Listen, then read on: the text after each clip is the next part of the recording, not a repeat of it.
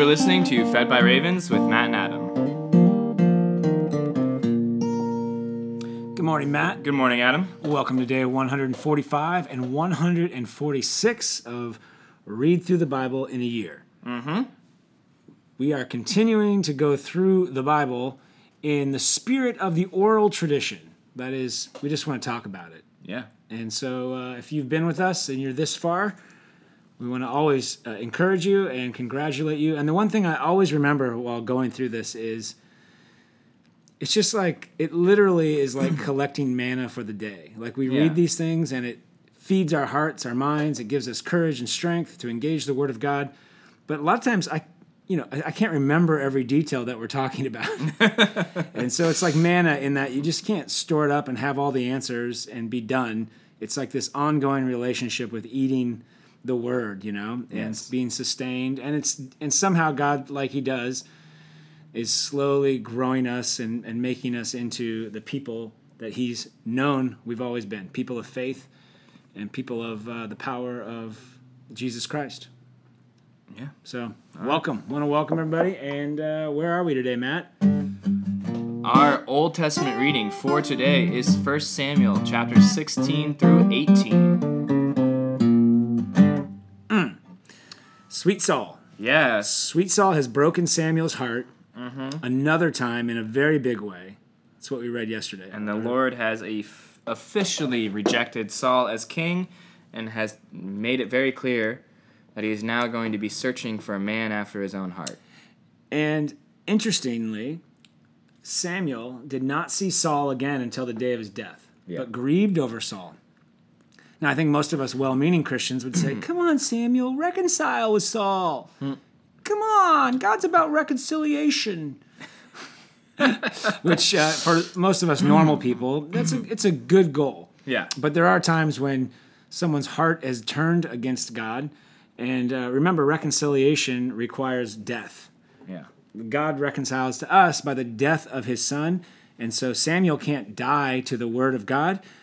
It would require Saul dying to himself and submitting to God for there to be true reconciliation. So Samuel is grieving to the point where, and it doesn't say how long, but I know, with the way time goes and the way their culture is set up, it's been a long time. And God talks to Samuel and says, how long will you grieve over this relationship? Right. It is very interesting to hear God kind of be like, all right, I think it's time to be done about being sorry for this relationship. There is a limit to healthy grief.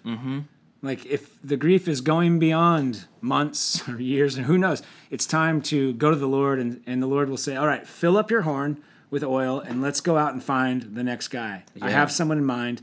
Fill up your horn with oil and go. I like that. Yeah, so he tells him to go to Judah and into Bethlehem and find the house of Jesse, and that one of the sons of Jesse are going to be the new king of Israel. And Samuel has a very pertinent question of, okay, if I go do this, though, and Saul finds out, he will definitely kill me and the house of Jesse. Which, again, encourages me that in working through grief and working through all these spiritual things, there's a lot of fear that enters even into someone like Samuel, who hacked apart a king. Yeah. He's a strong dude. He's seen a lot, but he's still like, I'm scared of this guy. Yeah, I don't even know if it's fear or if it's just like a practical concern. So if I do this, everything I do is very public. Everyone knows where I'm going. Everyone makes a big deal about it. And if I go, how are we going to protect this family? How are we going to what's going to happen here? Right. And the Lord says, hey. And all right, just go and act like you're doing a sacrifice. Well, Samuel does exactly what Saul couldn't, which is he moves without knowing all the details. Just go into this and trust me. Yeah. And so Samuel is able to do that by the help of the Spirit of God being with him and his faith. And so he does move in and say, all right, God, you've said you're going to be with me, you're going to do this. And all we need to know in life is when we're scared about moving into things or moving on, it's like, at least for me at this point in my life, the question is, God, will you be with us? Yeah. And the answer is yes, I'm with you in that. Then you go. And so he goes and he thinks he knows who's going to be the next king, right? So this is so great. Like, he goes to Jesse's house and he ends up with a parade of 7 sons. And the first son comes out and Samuel's instantly like, oh man, he looks like it. This guy could be the next Saul. Yeah. And so it's good to recognize, like, this is how Samuel's still operating. Like, he's still like broken over Saul, and he wanted Saul to work out, and so he sees, I think it's Eliab was the first one, and he's tall, he's strong, he's handsome, and he's like, this is it, perfect. All right, a moment of honesty. Yeah. This happens in ministry too, or it happens to all of us. We think, this next job, this is the job I want. This is the person I want to marry. Or for me, it's like, oh, this person is going to be a bulwark in my church. Yeah. And then God's like, well, I know they look like that, and they got their own issues, and no, they're not the ones. And you're like, but it looks so good, and we get disappointed. And so this happens 7 times. Where finally God says to Samuel, I look on the heart. You got to stop. We did the outward appearance thing, and that's why we're in this mess. It didn't work. The people wanted a strong-looking warrior, but we look on the heart. It's a great line there. Do not look on his appearance or on the heart or on the height of his stature, because I have rejected him. For the Lord sees not as man sees. Man looks on the outward appearance, but the Lord looks on the heart. Yes. Good words to live by. That's just how the Lord does it, which is very comforting to me, because when I look at myself or others, sometimes you're like, I shouldn't be where I am. But the Lord looks on our hearts, and our hearts have been captured by Christ, and so we trust the Lord. Oh, and so my point was, there were at least 7 people before you, Matt, that I would have ever imagined doing ministry with to this level and to this amount of joy. And I feel like you're the little, the 8th son working as a shepherd boy. You're young. And Samuel says, is there anyone else? Because none of your 7 boys here are the one. And then they reluctantly say, well, we have one like little useless runt out there who does all of our bidding. Our menial labor. And so as soon as little David comes in, he's described as a ruddy complexion with bright eyes, which in the Bible language typically means good looking, but little and small. And and the Lord is like, arise, anoint him, for this is the one. He's the one. And again, we get the idea of the Spirit of the Lord rushing onto David, very much like he rushed into Samson and like this the judges. All the judges. He rushes upon, but what's cool is he says the Lord rushed upon David from that day forward. Yeah. And that same word, rushed, it's like this breath, this wind. It's at creation. The ruach is the Hebrew word, the pneuma. It rushes upon the disciples at Pentecost. It's the same Spirit of God that's anointing people for a purpose and with power and with God's presence. So this happens to sweet little David, kind of privately, in a small group of people, right? But it's very similar to the way he anointed Saul. Right. He anointed Saul privately first as well. And and the Spirit of the Lord rushed upon Saul, and he prophesied and all that. But now, the Spirit of the Lord, because we're before Jesus, so the Spirit of the Lord only rushes upon select few people. It's not everywhere.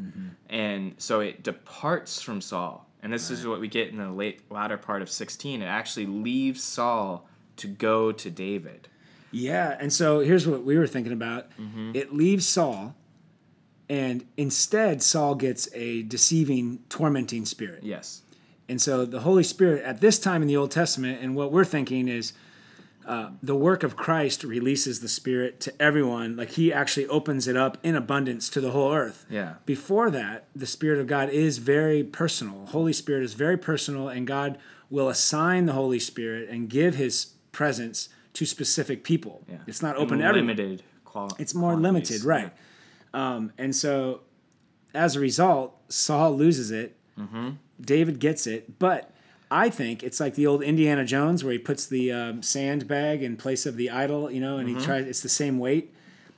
And only in Indiana Jones, the Temple of Doom knows it and sets off all the traps. Yes. Well, in Saul's heart, he doesn't notice it. Yeah. I think it's like God takes a spirit and then allows another spirit to go in there. And Saul doesn't know the difference because he's so spiritually dead Yeah. that he's like, doesn't get it. And that's what the rest of this chapter, the following chapters, he slowly starts to say, hey, what is the deal? The Spirit of God doesn't quite feel the same, or he can just, actually, he doesn't even deal with the Spirit of God. He just looks at all the outward things. He's not looking at the heart of God or his own heart. He's looking at the outward events that are about to happen. And so in 16, though, we were talking too about the timeline is different from our view of history and how we do everything in like a linear way. Yeah. So in the end of 16, we think this actually happens after David and Goliath, Yes. where Saul now is dealing with this tormenting spirit and says, I need someone to play skillfully for me. Well, he doesn't even say it. But this is so interesting. Like, so he's being tormented by this harmful spirit, but his servants are the ones who are like, and this is every situation You're right. about spirituality. It's always someone else chiming in and saying, Saul, we should probably have someone Yeah, here's how things in work spiritually. spiritual authority. Look at this. This is bad. Because you're such like an alien to the spiritual stuff. And so this is where we think this probably happened after Goliath. Yeah. But it's in chapter 16 because it's like showing the difference, the juxtaposition between David and Saul now, that the Spirit has left Saul and is in David.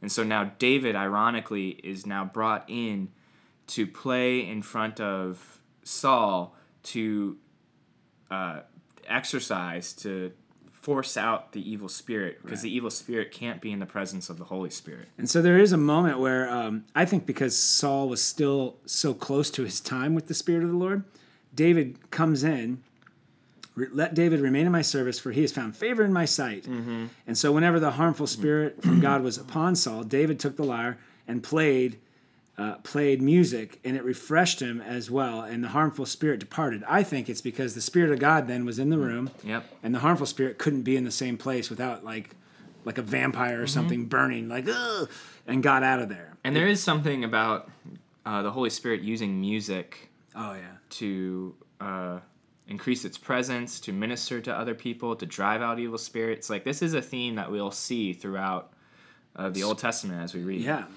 And so I was also thinking about like church. Like you come into church, the Spirit of God is there, music is being played. And for many, it probably drives out the tormented spirits and hopefully leads people into repentance and faith where they can feel assured and refreshed. But so that's how chapter 16 ends. So it looks like David is known as a warrior. He comes in with his skill. And remember, Saul likes to have people around him who are valiant warriors. And then I think we get the backstory is David, how anyone even knew about David. Right. So Samuel puts the Spirit of God on David. And then while David's tending to the sheep, yes, you have Saul in another helpless situation with the Philistines. Yeah, another helpless showdown, very much like the one with Jonathan. Yeah, they're all hiding again. And this time it's the Philistines send out their one giant warrior. Yeah. That are like, if anyone can defeat me, and you know Goliath is, when you do all the cubits and stuff like that, he's about 9 feet tall. I forget how heavy his sword is. It's like like the tip of the spear. Everything's like ridiculous. Yeah, it's a ridiculous 9 feet tall and 125 pounds. Yeah, 125 pounds. Come on. His armor alone and like the tip of his spear is like 15 pounds. It's like a huge 20-pound kettlebell at the end of his spear. His 10-foot spear or whatever it was, and so everybody is scared. And little David then is sent to check on his brothers to take some food. And his time, though, is funny. The words jump out to me like baggage. So David goes to where the baggage keeper is to check in, basically. And from there, he hears it's the time, the bell rings, and Goliath comes out and does his daily mocking and challenge. And everyone runs and hides. Right. Because they don't want to be assumed as the champion of Israel. So all of the normal sounds of the camp are quiet. David shows up, it's like, what's going on? Yeah. And then he hears, oh, Israel, and Goliath is challenging them, challenging their God, basically saying you guys are weak, and then making the deal. If you beat us, we'll be your slaves. If I beat you, you'll be ours. Yes. And that's where little David doesn't hang out in the baggage like Saul. No one goes to the baggage and says, "Come out." Instead, David goes, "What?" and goes right into it to his brother. And starts saying things like, "Why are we allowing this guy to challenge our God?" Yeah. And then what's the deal? And then he starts hearing like, oh, Saul is going to give his daughter to the man who defeats this guy. And David's like going around and making sure like this is the deal. Like no one's taking this up. Like what are we doing here? Why are we all hiding? You guys are all big warriors. I mean, I'm small. Aren't we? Isn't the Lord for us? Like isn't our God with us? Yeah. And so his brother, who's hiding, I think this is Eliab, actually, the one who Samuel first thought, like, oh, this guy could be king. Eliab gets, like, real indignant and angry, and he's like, what are you even doing here anyways, David? Who said you could come out here? Like, who's watching the sheep? Yeah. Why are you out here?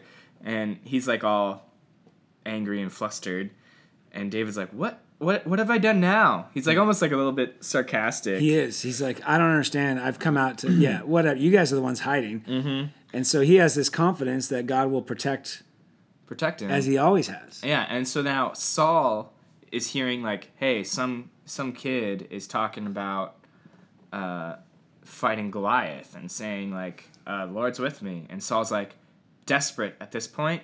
To do something. To do something. Because that's what we demand of our leaders. You got to do something. And so he's like, whatever, bring this kid in front of me. I'll sacrifice this kid. I don't care. Yeah. And so he goes in front of Saul. He basically says, like, I don't see how this is going to be any different from when I'm protecting my flock. Like, the Lord has protected me there. I've killed bears and lions with my bare hands. I can kill this Philistine. He's, like, really, he's an uncircumcised pagan. Like, why are we... scared of him? And this is where the whole story has been. People of faith see the eternal realities. Mm-hmm. People with no faith can only see the physical... The immediate situation. Yeah, and limitations. Like, they have 36,000, we have 600.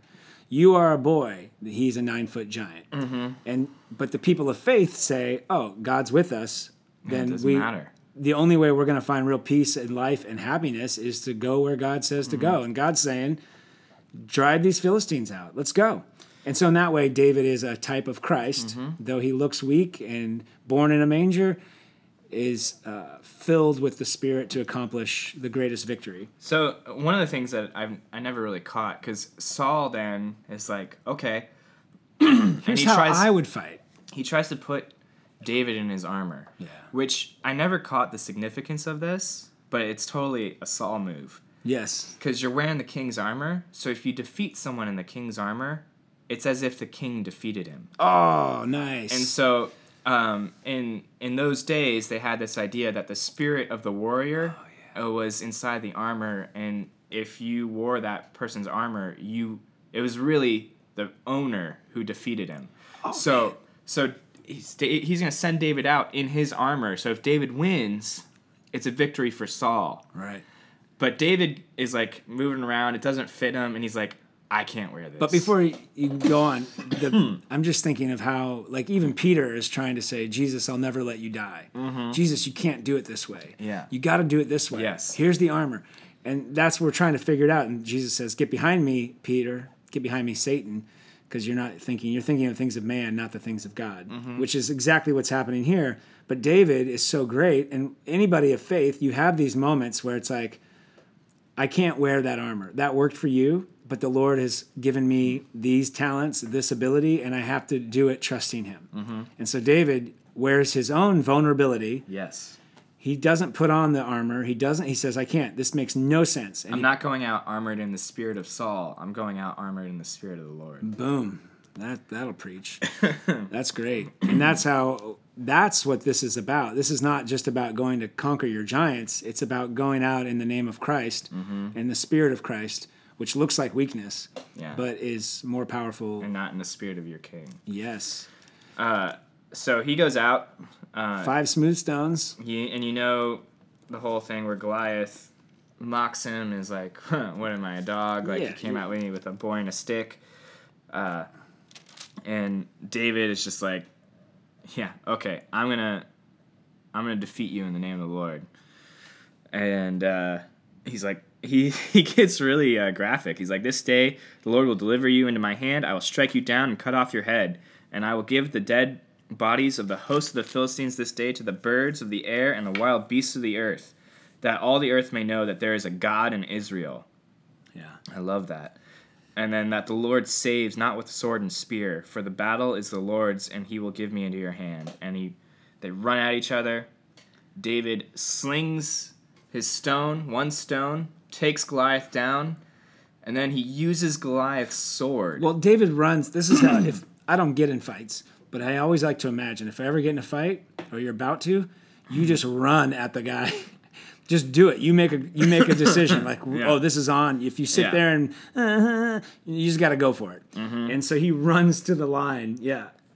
And as he goes to the line, the battle line to meet the Philistine, he just put in his hand, grabbed a stone, whoop, did the thing he's an expert at. He's put 10,000 hours into slinging this at bears and lions. And he's like, what are you? You're not any different. Right. You're just a giant bear. Yeah. Shoop, gets him right in the forehead, falls down, takes his giant sword, cuts it off. Yeah, his giant sword. That's it. It's pretty great. And so he uses Goliath's own sword to cut off his head, and then he puts it. What's he like? He just carries it around with him. Takes the head of Goliath. Yeah, it's he like just in a carries satchel. it around, and then all the Philistine army flees before the army of Israel, and Israel goes and plunders their camp and takes them, and he brings the head of the Philistine. And so this is interesting. This is an interesting little note that I've always overlooked and never really thought too much about. But it says, David took the head of the Philistine and brought it to Jerusalem, and he put the armor in his tent. So, one, David has Goliath's armor. Two, he takes the head to Jerusalem. Jerusalem, at this point, is not part of Israel yet. Right. The Jebusites are still in Jerusalem and still maintain control over Jerusalem. So by him bringing the head of Goliath to Jerusalem is a sign of, hey, this is what we do to the enemies of Israel. Right. And you're next. I'm going to take this city one day. Very cool. He anticipates Christ's victory, and it's not even by strength, but by faith. Mm-hmm. And so now Saul is all of a sudden like, who is this guy? We need to figure out who this kid is and where he comes from. Is he a threat to my line?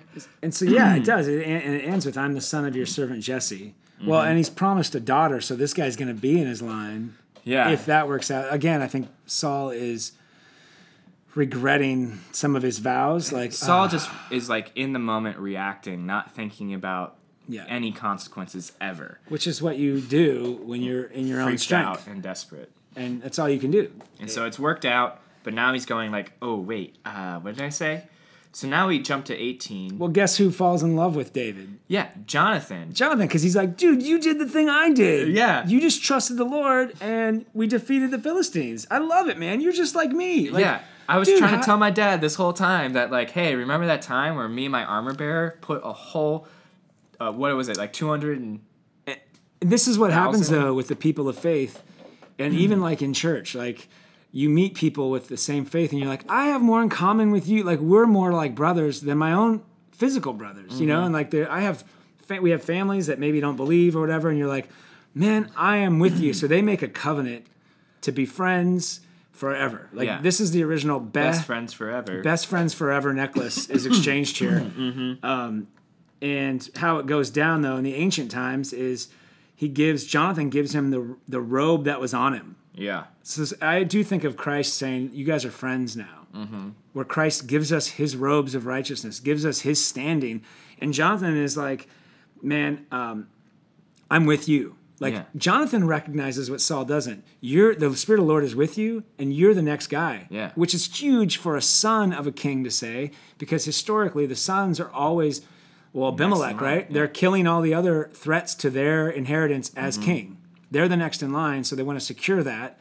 But here you have Jonathan, who also is a man after God's own heart, but recognizes, I'm not anointed to be the king. That's cool. I recognize the anointing in you, and I'm with you, David. And they become like soul brothers. And you kind of see, too, like, remnants of the old story of Judah and Benjamin playing out again, where in Egypt, when Joseph arrests Benjamin and is like, I'm going to keep Benjamin, Judah stands up for Benjamin and defends him. Yeah. And so you have Cool. a boy from the house of Judah defend the house of Benjamin before the Philistines and save them. And so Benjamin then is like, Thanks, I'm dude. with you. Yeah, I'm with you. And it's restoring them. That's really cool. So you kind of see this restoration of brotherly love being restored. If it's not enough for Saul to be kind of humiliated again, one person does what he can't do with his whole army, it gets worse. Because now you have his kids are all falling in love with this guy, David. Yeah. But then he goes back, they go back, and the women come out to sing and dance. They celebrate after a victory, and they're saying, Saul has struck down his thousands. So like a normal person, if you and I go back into camp and they're like, Adam struck down his thousands, Matt struck down his 10,000s, at least where we stand today, I would be so proud of you. I'm like, that's true. Matt is with us. I'm glad. But in my sickness or my brokenness and my insecurity, I'd be like, well, I was here before Matt. Matt's only 29 or something. And David's only killed one person. Right. Technically, he killed Goliath. Yeah. But he did go out. There is some wars, it says, after the Jonathan thing where he was successful wherever he was sent by Saul. Because Saul likes a good warrior, but Saul gets angry. And this is where Saul is starting to notice, maybe the Spirit of the Lord isn't really with me. Yeah. And he's upset about David getting this kind of glory because that's what Saul wants, is I want glory, I want numbers, I want wealth, and I want praise for myself. And the harmful spirit from God rushed upon Saul, and he raved within his house while David was playing the lyre. So now the Spirit of God in David now has been summoned to calm him down, but now it's not working because Saul actually is offended by he's working with the harmful spirit. Right. And so Saul actually tries to kill him in this instance with a spear. And hurls the spear while David's playing the harp, trying to calm him down. But David actually, it says, evades him twice. So he tried to kill him twice. Right. in either this one instance, because there's another instance that it happens, but in this instance, he either throws two spears at him, or it happens two times. The amazing thing is David is faithful and keeps coming back. Right. David's like, you're the king, man. I've never thought of. I know I've been anointed for something, but I don't really understand what that was all about, perhaps. Or Samuel said that, but I'm just happy to be here is what you feel like. Of course, this is also written to substantiate and strengthen David's reign. Right. So it is highlighting purposely, I think, the differences between the two men. Yes. And Saul, though, is trying to get rid of the Spirit of God now. Yeah. And so he recognizes the Lord's with David. I need him out of my presence. And so he just keeps sending David off. Oh, and this is what happens to us armies when we're stuck in our sin. Yeah. And the Word of God or the Spirit of God either brings us to repentance and we're like, oh, God, sorry, I want to be with that. Yeah. Or it brings us to rebellion. And so Saul is succumbing to the rebellion and saying, I just want to shut up. I don't want to be around the things of God, the people of God. And so then he kind of sets a trap for David. Yeah, so he's just supposed to give his oldest daughter Merab that was the deal. David for killing Goliath. That's part of the deal. And so, but he is trying to get David into this agreement. You just have to fight all my wars. You have to do all my battles. You got to be on the front lines. He's thinking if I just keep putting him in the front lines of this war, eventually he'll die. And the Philistines will get rid of him. And I don't have to kill him. But right. David is super humble, and he's like, I can't, who am I to be a son-in-law to the king? And so Saul takes that very literally, his humility, and instead of being like, I know, but I promise I made this vow, Saul goes, oh, okay, you don't want to be my son-in-law? And gives Merab to someone else. And I'm going to try and take care of my problem by sending him out to war. That's how you can take care of a problem as the king, which we'll see David do in his sinfulness later. But so now the second daughter, and Saul was also hoping that his daughter would be an inside thorn to the flesh of David, kind of ruin him. But his second daughter, it's like Michal, Michal. We call her Michelle. Yeah.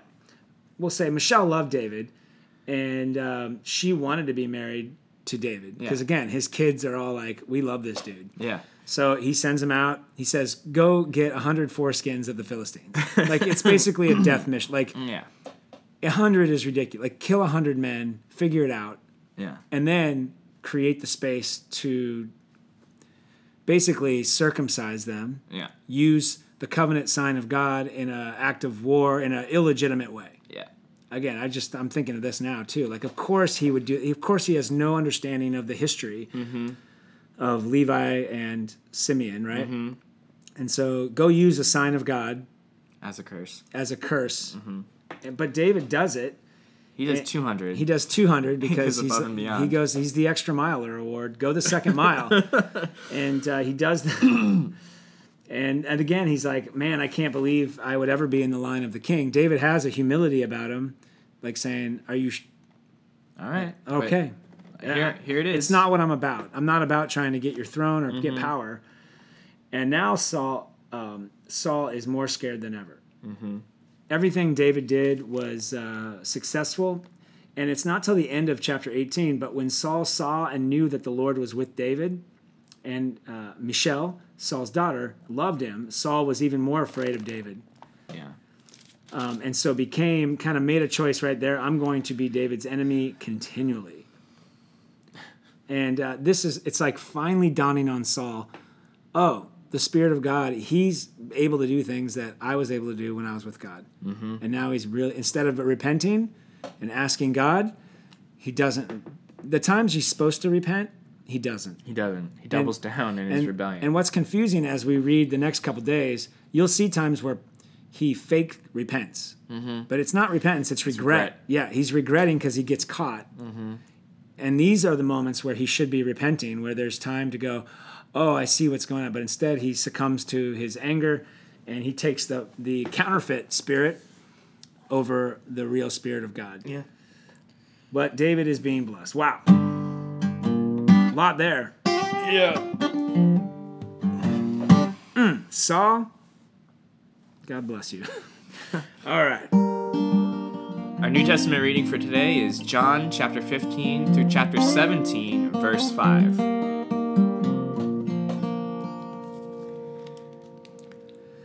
Well, we did John 14. I am the vine, you are the branches, and let not your hearts be troubled. And then today... Today is I am the vine. Oh, today is. I'm so sorry. I lump all these chapters together because every time I start reading one, I just keep reading. Because, originally they were all put together. They weren't broken up into chapters and verses. And this is one long kind of speech. Yes. While at the Lord's Supper. Yeah. Which is cool. This is John's little, expansion on the Lord's Supper. And John is giving us a different kind of camera angle of these events, which is great because he's the disciple that was beloved. And so he's giving really the heart of Jesus here. Yeah. And so the heart of Jesus is, I'm not going to leave you as orphans. And Jesus' heart in these passages I'm giving you peace. I'm about to open up the floodgate of the Spirit to you. Mm-hmm. And so here's how it's going to work in 15. Look at the vineyards. I am the vine, you are the branches. The branches cannot produce grapes apart from the vine. You can't cut off a branch and then think that it's going to produce grapes for you. Jesus is doing everything he can to say, he's just saying it. You can do nothing without me. I am the source of life. I am the source of your joy, of your love, of your peace, of your victory. I'm telling you, this is about abiding with you. I'm going to be with you. But I'm going to physically be leaving you so that I can be with you and all your people all the time. Right. I cannot be anchored in it was important for me to come physically and be in my human nature, but I'm going to, in my divine nature, I can be in all places at all times in you. Mm-hmm. But I must leave. And so I know you're going to be troubled, and I know you're going to be scared, but don't. I want you to have peace. Yeah, we get in chapter 15 too, this is where he says, you are no longer my servants, but you are my friends. We are now best friends forever. Right. This is the Jonathan and David thing. I mean, he says, this is my command. So I'm telling you the command. Love one another as I've loved you. Yeah. So I'm going to equip you to love. And here's how. The same way Jonathan and David made a covenant to be best friends, you're not going to be servants anymore. You're not just servants, but you're my friends. That means you know what's going on. You're going to know what I'm doing. And I've chosen you to bear fruit. I've chosen you. These things I command you so that you will love one another. And that's the fruit. The fruit is, well, the place of it is abiding in Christ. Yeah. Just being with him. In a relationship with him. Yeah. You want to be successful as a Christian? Be with God. That's it. And he will produce the fruit because he's the vine and the fruit will come. You never hear an apple tree groaning, or you have an orchard and like, oh, every year this time, all the orchards like, like, what is that noise? Oh, it only goes for 2 weeks while they produce apples. Yeah. Yet that's how we live, right? Like, I'm trying so hard to do what's right. It's like, no. Abide with me. Just plug in, be with me. And you're allowed to, and I'll forgive you, and I will produce the fruit in due season. And that fruit, you'll know it's fruit. You know why? Because you'll be able to love me and love others. Yeah. And you have never been able to do that on your own. You can't do it on your own. Yet we just want to believe that we can. Yeah, and then he kind of warns them, like, by the way, the world has hated me, so because you're with me, they're going to hate you. Yes. Just FYI. Just be ready for that. But the Helper will come, the Spirit of God will come, and he will comfort you and teach you and guide you in everything you need to do. Yeah. Oh, man. And the Helper, the Advocate, the one who's going to speak my words to you. When the Helper comes, whom I will send to you from the Father, the Spirit of truth, who proceeds from the Father, he will bear witness about me, and you will bear witness because you have been with me from the beginning. And he says, I'm saying all these things to keep you from falling away. Yeah. Because you're going to be put out of the synagogues. People are going to push you out of the religious scene. You're going to feel like atheists because you believe in me. But I want to encourage you. You're not falling away. In fact, you're being linked and connected to me as friends, as children, as a spouse, like a bond that I will never break. And people will think they're doing good when they hurt you. But I'm going to send the Spirit to remind you and to guide you. And that's why it's so important that we walk in the Spirit, because when we look at, it's just like when Saul or Samuel looks at those people, the world will look on the outside. Yeah. But we are the people whose hearts have been made alive by Christ through the power of the Holy Spirit. And then in the back end of chapter 16, I mean, he tells you more and more. He's saying, here's what the Spirit's going to do.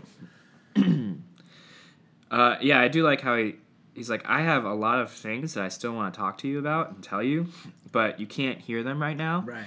So the Spirit of truth will come, and he will tell you and give you all the words and tell you all the truth that I want to tell you. Because in my human nature, I need to go away now. I need to go back to my infinite nature. But in my infinite nature, as soon as I'm released from this human nature, and they mix on earth, like we see little bits of his divine nature. Yeah. But he's saying, I'm going to flip it where I'm going to be totally in my divine nature, and that's how I can still be with you, and that's why I must go. So you'll be sad, but then your joy will be made complete. You'll see me no longer, but I'm going because the ruler. I've done my work here. I'm judging the ruler of the world. I still have many things to say, but the Spirit of truth will guide you into all truth. And this is where he's going to glorify, he's going to speak, he's going to say all the words that Christ has. And then Jesus reminds us, because I am in the Father, and I am the Father in one, and then those of you who are in me are in the Father. Yeah. And I don't know if it was, I'm not exactly sure where, or maybe it was already in this passage, but there's a moment where, that's coming up in the end of 16. I don't know. About Jesus says, I don't need to ask God for you. He kind of clarifies. He says in verse 26, in that day you will ask in my name, and I do not say to you that I will ask the Father on your behalf, for the Father himself loves you because you have loved me and have believed that I came from God. Yeah. I like that. That was huge for me because it's easy to think like, oh, we asked Jesus to ask the Father. Like, hey, Matt, I want to use your dad's boat. Can you ask your dad for me? And you're saying, no, you have a direct access to God the Father, the God that would consume you to get close to, you now have access to because of me. So you just say, hey, I'm friends with Jesus. And God's like, I hear you. Yeah. You're friends with my son? Come on in. Yeah.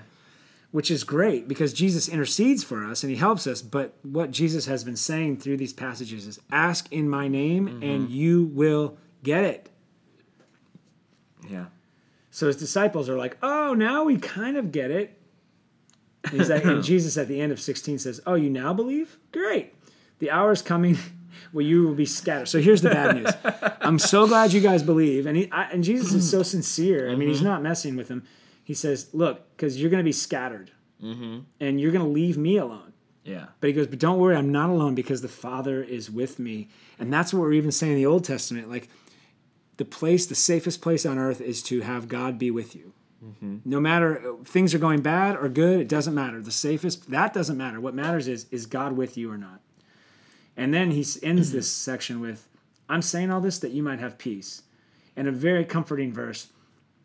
In the world, you will have tribulation, but take heart, I have overcome the world. Powerful line there because I start to believe, I seriously, it's like a default in our human nature. We start to believe that as we follow God, we will have no tribulation. Yes. At least I do. And so whenever you face a car accident, a flat tire, a sickness, you're like, God, where are you? I thought this wasn't supposed to happen. And God is saying, no. I told you in this world you'll have tribulation, but you get to have peace because you're with the one who's overcome the world. And so the promise for us is we overcome the brokenness of this world. We can walk through it. We walk through it because we're with the God of all creation and the God who has walked through it and now imparted his Spirit to us. And then I think we'll just cover all of the priestly prayer on the next I think one. so. Jesus then will give a heartfelt prayer, beautiful prayer as their high priest. I might just read it. In chapter 17. But Lord, we invite you into everything today. Amen. That's I think that's good for the New Testament today. Yeah.